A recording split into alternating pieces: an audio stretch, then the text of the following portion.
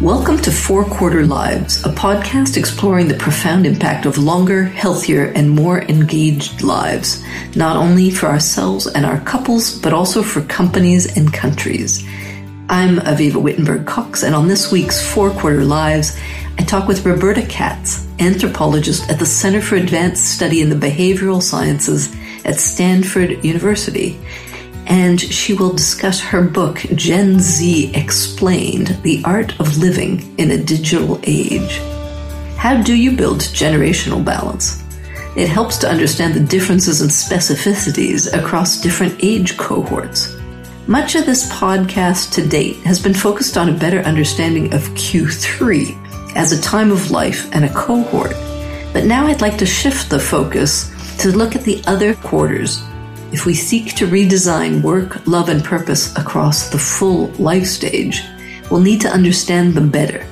Today, we're taking a look at Q1, what's been called Generation Z, those born since the mid-1990s. Roberta Katz and her co-authors are a transatlantic and multidisciplinary group. They bring together an anthropologist, a linguist, a historian, and a sociologist to analyze a generation that has been much stereotyped and maligned. Their book, Gen Z Explained, offers a refreshingly nuanced and even optimistic look at a group of people who have much to teach all of us about how to collaborate and thrive in the digital age.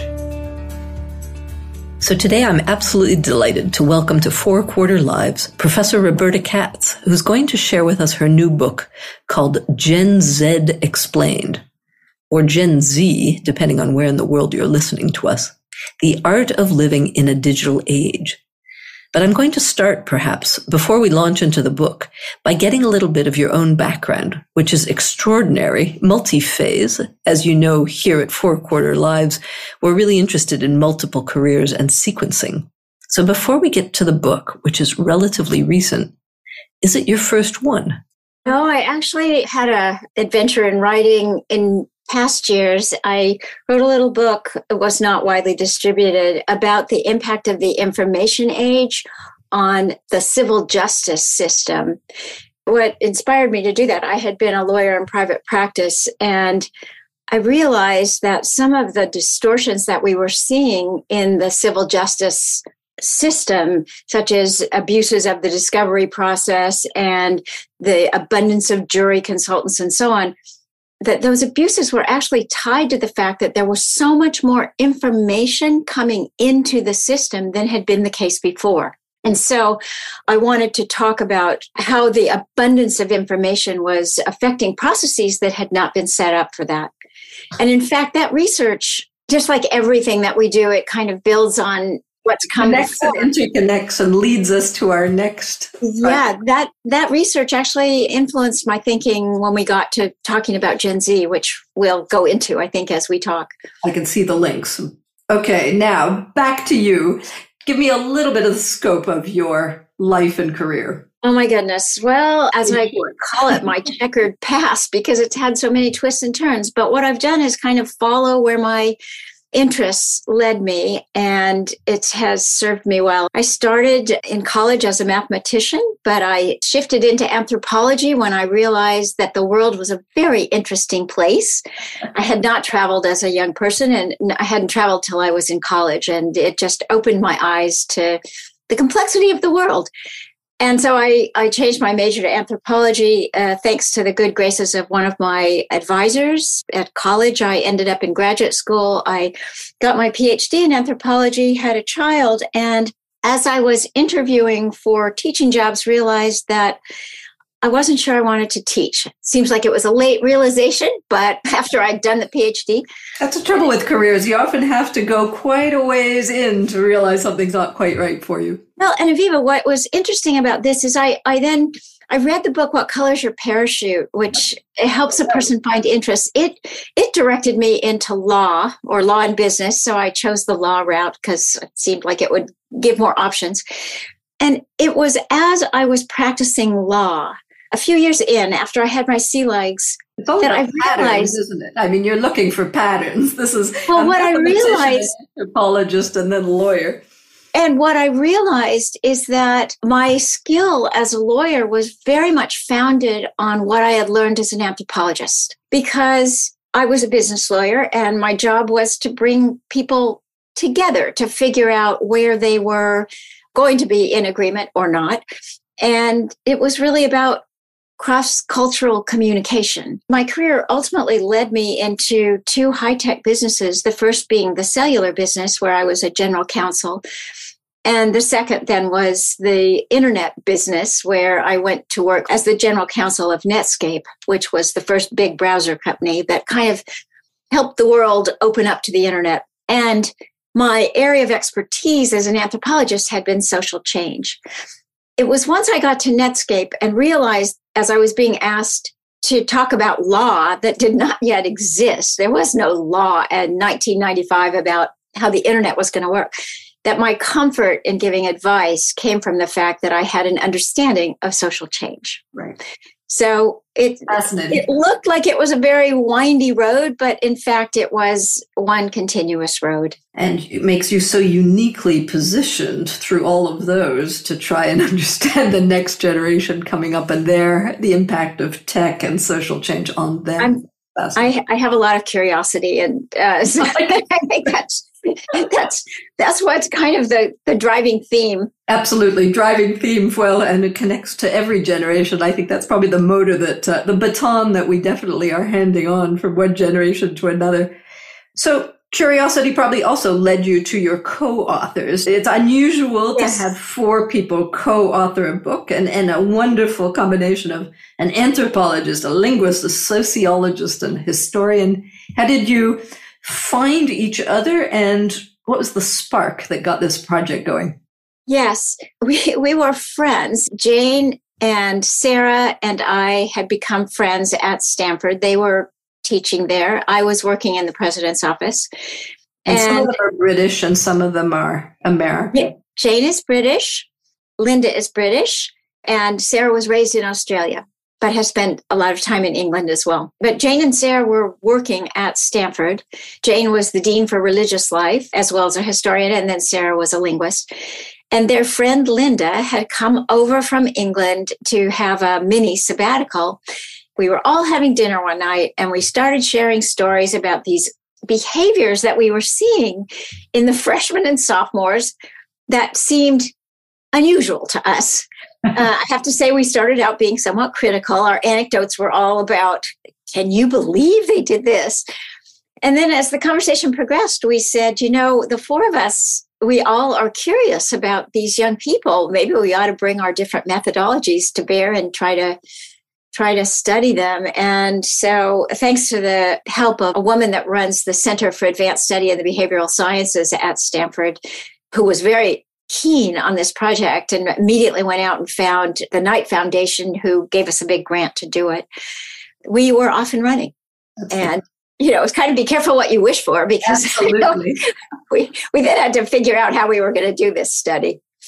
So in the course of writing the book, you said you went from this initially kind of critical, cynical, over dinner comparing horror stories to actually admiring this generation. Can you just summarize before we launch into all the differences that we'll look at? What was that arc?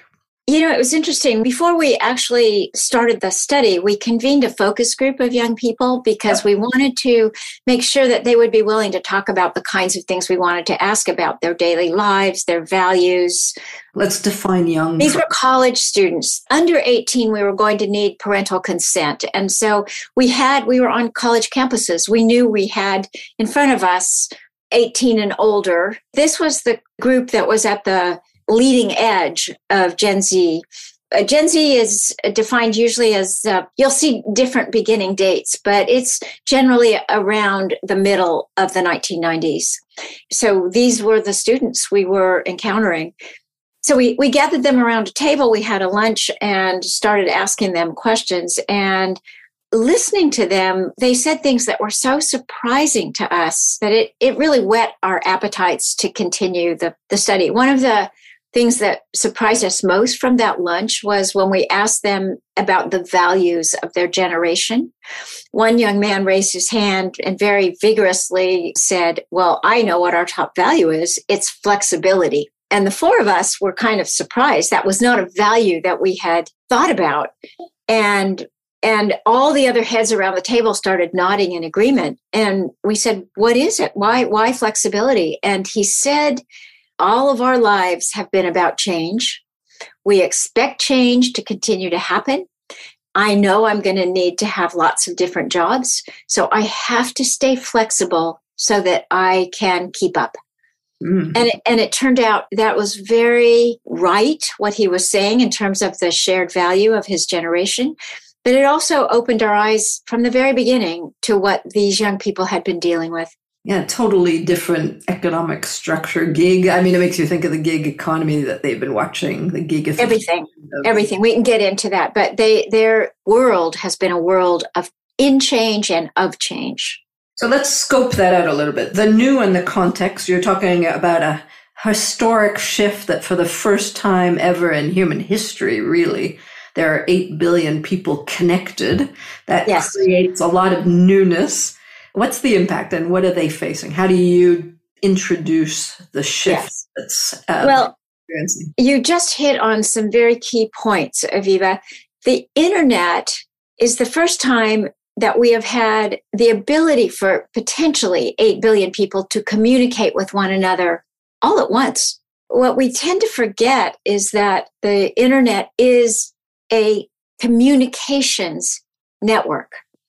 And when you think about the human experience, it's absolutely about communications. Everything we do almost involves some form of communication with other humans. And so the fact that we have this massively powerful way of connecting with each other that can hold so much information is what makes this historically meaningful. And I want to make a point that I will come back to over and over again in this conversation, which is what the internet has done is given us unprecedented scope, scale, and speed in our lives. What do I mean by that? The speed point is obvious. Everything can happen very, very, very quickly. The scope and the scale, the amount of information that can be put through this network is unprecedented for a human to be able to access this much information. It's overwhelming, right? Which is why we're all right. It's stunning. And then scope, if you think about the breadth of what can come in, what we can get exposure to as humans, it's stunning. It's stunning. It's unprecedented and it's stunning. And for these young people, these are young people that were born around the time that the internet became a reality. The world that they know is a world that is connected at this scope, scale, and speed. So the rest of us, depending on how old we are, it's either it depends on when all of this has had to be integrated into our lives. If we were born before the internet, we have a foundation that is differently pre-internet understanding of the world. But for them, it's all about the internet and what the internet has brought us. So one of the things that you're suggesting has been the impact, and there are many, but one I found particularly interesting was their attitude to hierarchy and their complete lack of respect for hierarchy. Like you have to prove what your worth is, not by your position, but by your worth or your contribution, which includes, as I understand it, the de-hierarchization, difficult word to say, of family itself, that the family structure is democratizing. What's all that about? Tell us. Oh my gosh, there's a lot in that question. So let me start with the hierarchy point. It's a product of the fact that these young people have been able to go to the internet to find all kinds of information that in the past might have come from elders. I want to read you a quote. As our book is full of quotes from our interviews that we did with young people, and this one says so much about the hierarchy point. This was from one of the young men that we interviewed in Britain, on one of the campuses in Britain. He says, when my grandma was 10 years old, you weren't allowed to question the authority or you get a slap.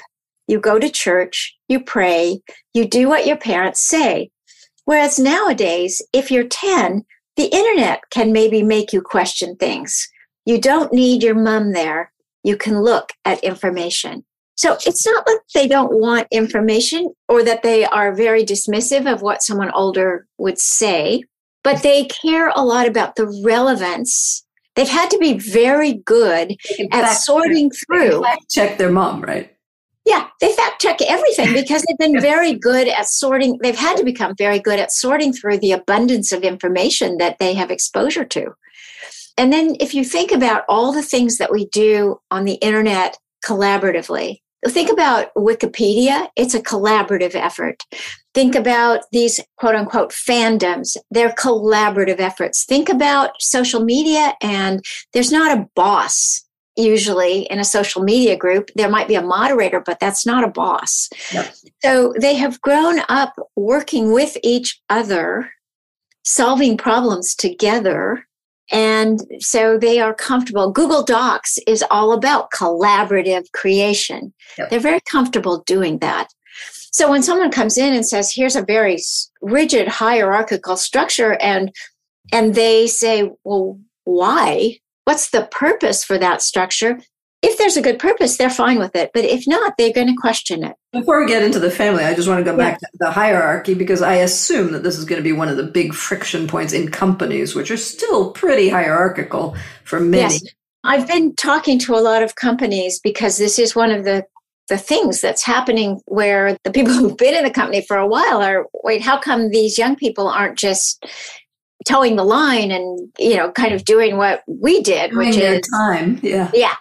And what I say to them is, explain why you have the structure, if it is in fact useful, and they'll be fine. But if in fact the structure is not useful, if it's just convention, then you really ought to ask yourself, why do we have this? Is it in fact the most effective way to get the work done? Yeah. Yeah. So in the family, the added factor was that as all of us have been living through this massive amount of change since the mid-90s, I mean, if you think about it, at the beginning of the internet, the notion that we would be buying and selling everything online, or that we would be doing online banking, or that we would be even having a conversation like this Zoom conversation, was so foreign. Healthcare, talking to our doctors. Healthcare, exactly. It was so foreign. And all of this has happened within the last 30 years, less than 30 years. Yeah. The internet basically became accessible in 95. So the family parents are trying to deal with all this change too. And how many of us turn to our children to say, oh, help me with this phone, help me with this VCR, help me with, and then on and on and on. So the parents were turning to the children for advice on matters of technology, in addition to which it became harder for a parent to advise a child about what the future would look like. When I was growing up, my parents could more or less feel comfortable predicting what my life was going to be. Obviously, things happened that were not known to them. But the fact that we would be going through our daily lives in front of a screen like we do, the parents didn't really know how to advise the kids. Yeah, it's interesting then. It's actually like a redefining of the role of parenthood. So what, yes. I'm sure you've thought about this. What is the role of parenting in an age of sort of mutual mentoring in different areas? I think the role of parent is still very much a role of communicating values and offering guidance and some structure. The difference is, I think, in the old days when it was my way or the highway, that was the way parents were expecting their children. You do it because I said so. I think there is more room for conversation because we are all going through so much change. So a parent might say, this is why you don't have to explain everything. Obviously, we are still parents and grandparents, but I think we need to be more aware that the world they are experiencing as young people is not at all the same as the world we experienced as young people. So we can't immediately analogize to our own early years in telling them what to do, what to expect, how to be. An interesting challenge for the older group, right, is to basically, you're suggesting a lot of humility that we really, really don't know, accepting what we don't know. Change is never easy. There's such a sort of small segment of the population that embraces change happily and says, yeah, let me have at it. Change is hard, and we're all going through a huge amount of change, with the backdrop always being unprecedented scope, scale, and speed. Okay, I'm going to memorize this: scope, scale, and speed. So let's turn to the scientific disruptor, technology, that's changed all this, and maybe let's start on the physical impacts of this arrival. What's it doing to our brains? It being the technology and the internet. I mean, is there the time that this generation, I assume it's linked to the amount of time that this generation has been directly involved in interacting with technology from almost birth. For seeing too many babies on iPads. What do you think of that?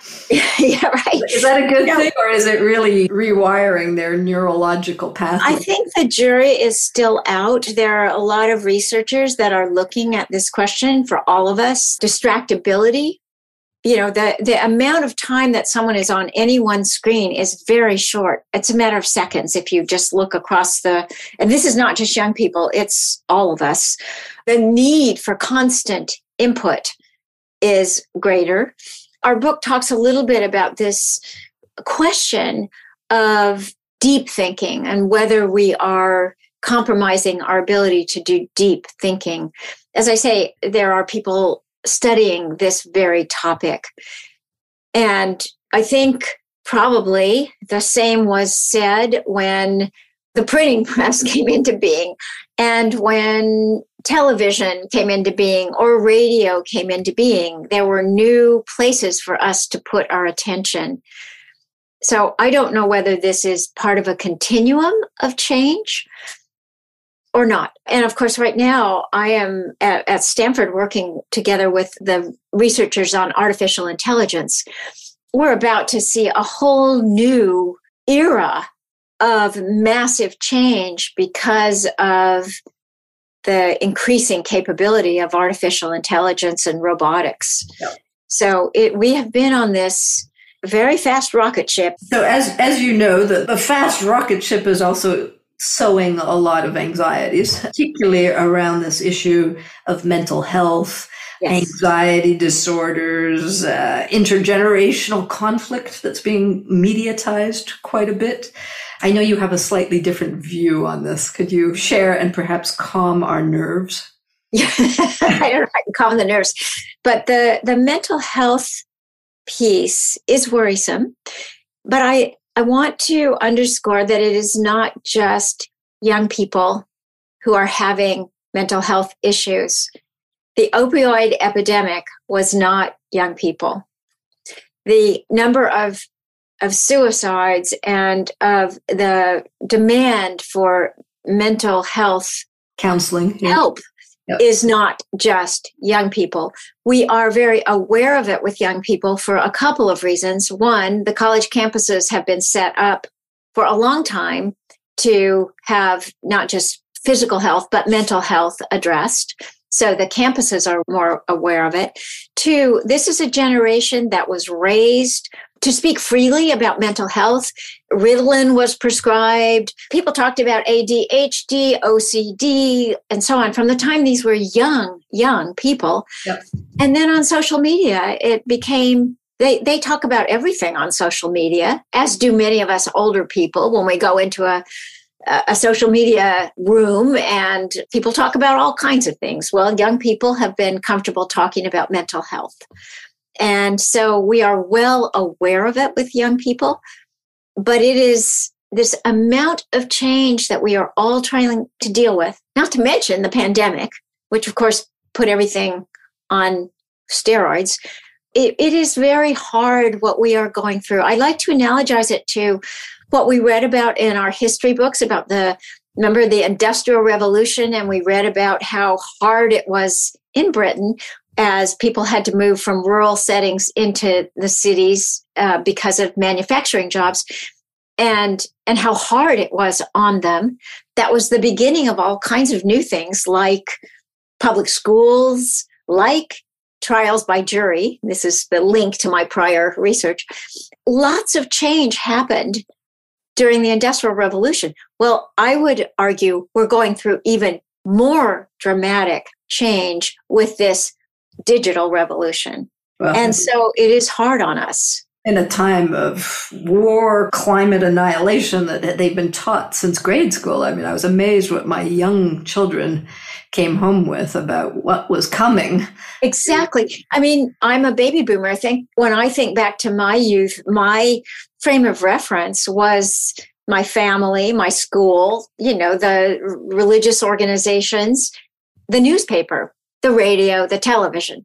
That did not bring to me the vast amount of exposure that these young people get from the time they are very young, before they actually even know how to process all of what they're seeing. So we were discussing briefly before we got on Jonathan Haidt's focus on this topic and his particular conviction that girls are suffering more than boys. There's a gender disaggregation that he's been looking into.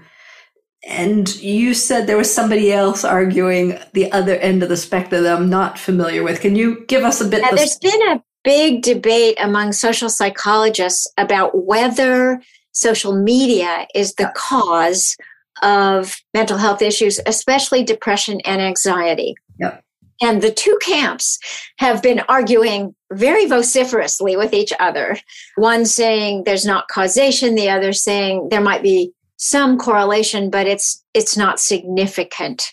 I think what both camps would agree is that social media can be damaging, can be harmful. I guess harmful is a better word than damaging.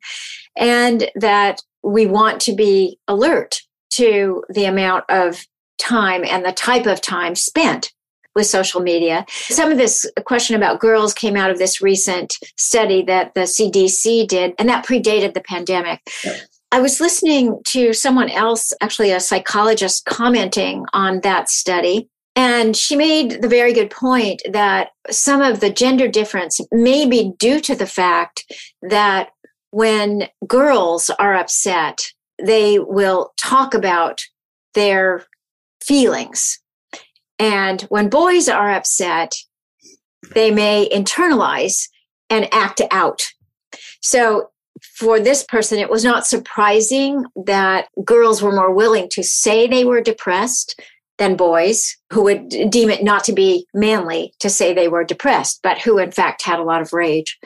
I don't know. And who commit suicide in far greater numbers than the girls. And suicide is there across the board. And yes, and more of the violence we see is coming from boys. I think the jury is still out, but there are groups now that are doing a very good job of educating parents about how to acknowledge social media, and that social media can be a good thing when used, just like we might say about television. Anything else. Yeah. Or gaming. We haven't been talking about gaming. The boys are very much into gaming. I guess my point of view is that it's very complex. Yeah. And it is all related to this massive amount of change that is coming at us so fast that our ability to deal with it has not yet settled. It's going to take us a while to understand how to tame the technology. But we won't get there by being afraid of it. But I assume there's a degree of moderation that's needed in all these things, which is never easy in teenagers. But I agree. Well, it's a tool. The technology is a tool, and we need to, as we do with all tools, a bandsaw is dangerous. Yep. We learn how to deal with dangerous tools. It's just been happening so fast that we haven't had time to work it out yet. So let's move to another. After tech, I wanted to talk about another subject you bring up fascinatingly, which is time and the quality of time. And partly what we're talking about is these kids are like 24/7. Social media never shuts down. They're on their phones all the time. That wakes them up. And you were recounting how some of the students at Stanford or in your research were watching lectures online in triple time. Right. Can you explain how does that help them? Or is it just a sort of dangerous attention acceleration? Well, I don't know if it's dangerous. It may be, going back to your question about are their brains changing, that they process at a faster speed. If you think about how much they learn to process from the time they're little, when their brains are very much in formation, relative to the amount of information we were processing as older people when we were growing up, it may be that their brains move more quickly. I don't know. But part of the reason they say they would listen to the lecture in triple time is that it kept them more alert. They had to pay attention. They didn't let their minds wander. They had to pay attention as they were listening closely. So what you were saying in the book is they actually prefer not going to classes in live, but being able to listen faster because for them it was probably too slow. So you notice this now when you watch ads or movies, they tend to go at hyper speed for us. Exactly. I think with movies, the frames move more quickly than they used to. With ads, we've definitely seen it. So it's affecting not just these young people, but all of us, that everything has been speeding up. So you've also pointed to that they are already getting much wiser than we are, and that they already know that where they spend their time and where they put their attention is actually currency. It's a value that's going to be monetized, something that we have been discovering with some horror. I mean, there are older people writing books about how this is terrible. But if they know it and they grew up that way, I assume they are going to learn how to spend that currency with more. Yes, they are aware that when they are online, someone is profiting from that often. So they are careful about where they do put their attention. They have it's a very pragmatic generation, which is surprising until you get to know them. And then you see how pragmatic they are. They've had to be, because they have had to learn to process everything coming at them. And they've also, because they've been online from such an early age, they've seen a lot of hype, of false advertising, of scandals. They've seen institutions kind of falling apart around them. And so they've learned to be a little bit dubious and a little bit cynical, because they are young and they see this world in front of them that needs a lot of attention and repair. Yep. And they recognize it's on their shoulders. So, I mean, this whole notion of time is absolutely astonishing to read that whole chapter around this concept. And it kept occurring to me that this is just the first internet real generation. So if they've learned that fast already, how they are being used and in what system they're evolving, imagine what, we can hope that the next ones will pick up. Yes. Well, and it's not just speed. If you think about it, when I was growing up, 9 to 5 or 9 to 6 there was a kind of set day. You had your breakfast, and then you went to school or work, and then you had your lunch, and then you had your afternoon of school and work, and then you came home and you had dinner. I'm kind of summarizing here. And then after dinner, you had homework, but you had some relaxation and so on and so forth. And then you went to bed. Well, nowadays we work. It could be you and I are sitting here talking. You are 9 hours ahead of me. So it's as if we're in the same time zone, but we're not. Yep. And companies are using that very effectively. Yeah, people are working, they're working round the clock because we're in communication all over the globe. So which brings me to another chapter of yours. I must say I was reading through this with my jaw slightly dropping half the time. But just as they are crafting entirely new kind of pathways through the day, through time, you're also saying that they're crafting entirely new identities that are highly individualized and personalized. So, and you talk about how they're unbundling and remixing with an imperative to self-define. Can you help us dig around? What's the new scope and new vocabulary? Because I understand we got to keep up with. Oh, yes. Well, so in the book, new existences and identities. You'll see, for those who read the book, it's got a lot about some of these new words. One of the ways we had 4 ways that we studied young people. One was through interviews. One was through some broad random samples.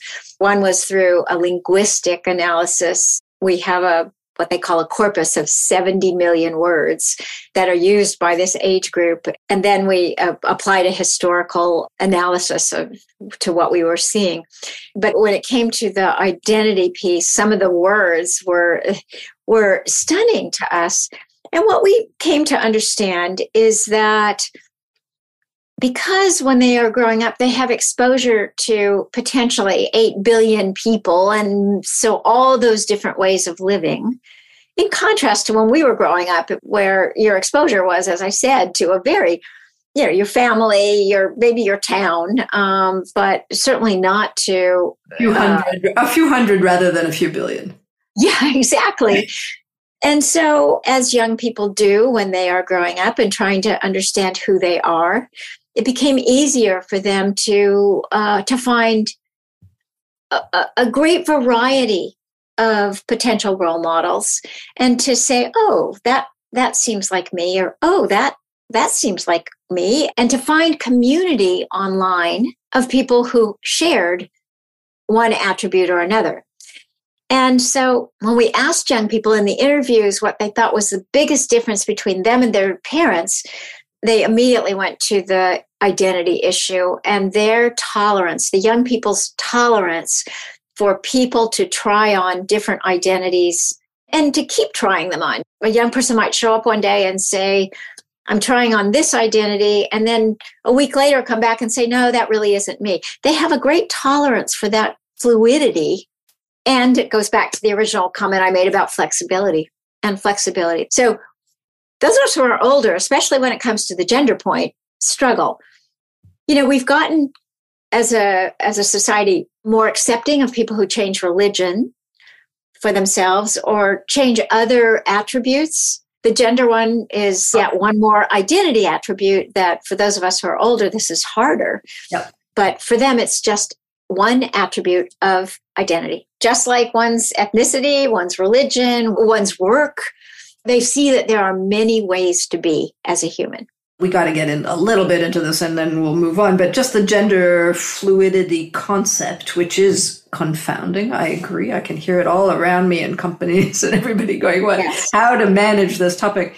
But I also found it interesting, the difference between, being super tolerant to all of these new things, everybody using pronouns, this kind of projection of uber tolerance to everything.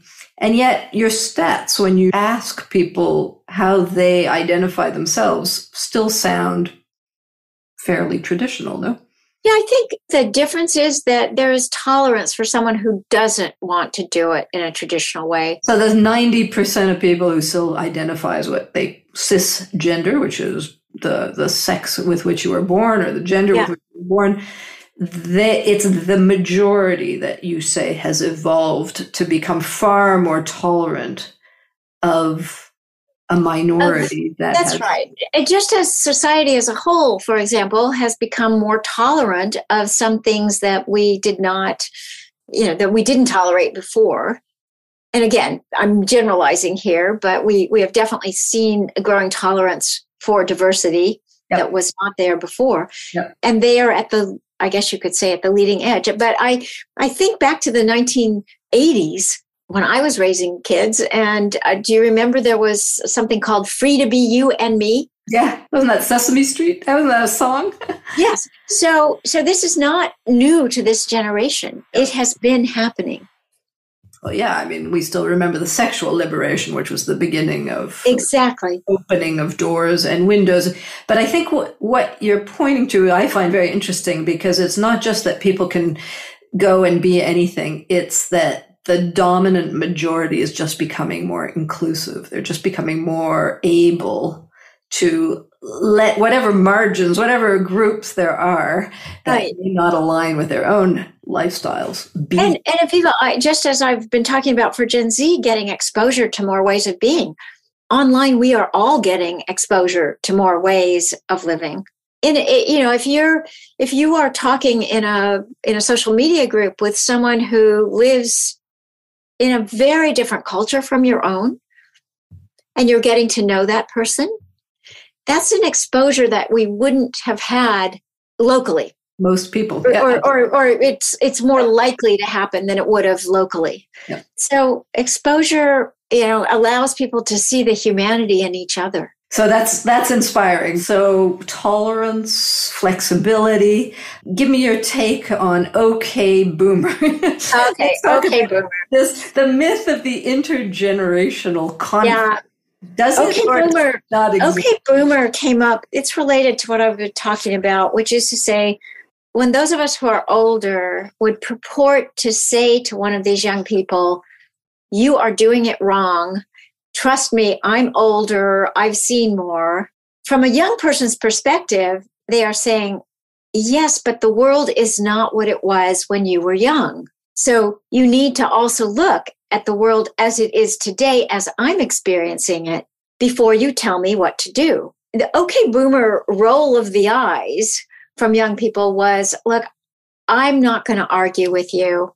The world is very different. It's not worth my arguing with you. And by the way, older people, climate change is something you've known about for a long time and didn't fix. Some of these social injustice issues you've known about for a long time and didn't fix. School shootings are not something that our generation created and you all haven't fixed it. So before you are so quick to tell us what to do, recognize that you've left us with a big mess that we have no choice but to try to address because this is our whole life in front of us. And so it's really more about, I'm not going to argue with you because there's no point. It's just like, you're arguing that this kind of conflict does actually exist. There's a certain degree of perhaps tolerant condescension from Gen Z to their elders, but I was just questioning the actual. I know. I don't think it's conflict. I think if they wanted conflict, they would be arguing. Right. But instead, they're just acknowledging and saying that they're all actually. The OK Boomer thing is kind of like, I'm going to try to understand that you really don't understand what my life is like. And I haven't heard the OK Boomer comment as much. It's calmed down. Actually, it's interesting because they are close to parents and grandparents in some ways closer than we were growing up. Yeah, that's certainly the impression I have around me. As I, on the contrary, see people who share music and hobbies and exactly, concert going and affection. They have great affection. They have a lot of tolerance for grandparents, and with parents, I think it is more this democratization point that you and that other social scientists are talking about. So I think that's a good tip for our listener parents to remember that the family has de-hierarchized. There are some very good books out there about the phenomenon. So in conclusion, having written this book, are you optimistic for them, for us together? I am. I like these young people. They are pragmatic. They don't know how to rebuild institutions that reflect these values they have of greater tolerance and desire for inclusivity and so on. It's very hard. Humans haven't figured this out yet about how to actually do well integrating our differences. I think they start out ahead of where we older people are, and they have to tame these increasingly powerful tools. These communication tools are so powerful. They have the ability to bring together our common human wisdom and skill sets if we know how to use the tools well. And the challenges that we face, these systemic challenges that humanity as a whole is facing now, need our collective wisdom and skill sets. I am hopeful that they will do a good job of helping us tame the tools to use them for the betterment of humanity. And they are very much about wanting to protect their own humanity and the humanity of others. One of the things I cite a lot is when we asked in our interviews of over 100 of these young people what their favorite form of communication was, almost to a one, they said face-to-face, in person. Wow. They had various explanations for why, but they are very much, if you read the book, you'll see throughout, they care about the human experience. This whole thing, they get teased a lot about safe spaces and so on. It's all about protecting the human experience in the face of a lot of digital tools. A final question in closing. Any advice for those of us over 50 who are listening, and how should we mirror their tolerance and inclusivity? How do we get better? What do we need to learn? I mean, the bottom line of the book is just to be aware. It is cross-cultural. These different generations have grown up in different cultures. Yeah.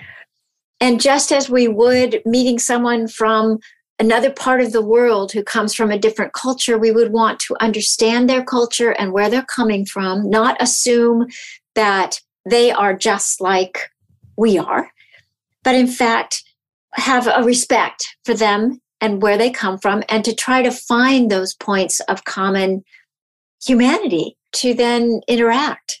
It's the same thing. It is cross-cultural communication. And so my hope is that it can be done respectfully and with a sense of curiosity and a sense of open-heartedness. That's lovely. It's like a multilingualism across generations. Yes. That sounds like a beautiful way to end. Thank you so much for all this research and this extraordinary kind of multi-perspective door opening into, an entirely different culture.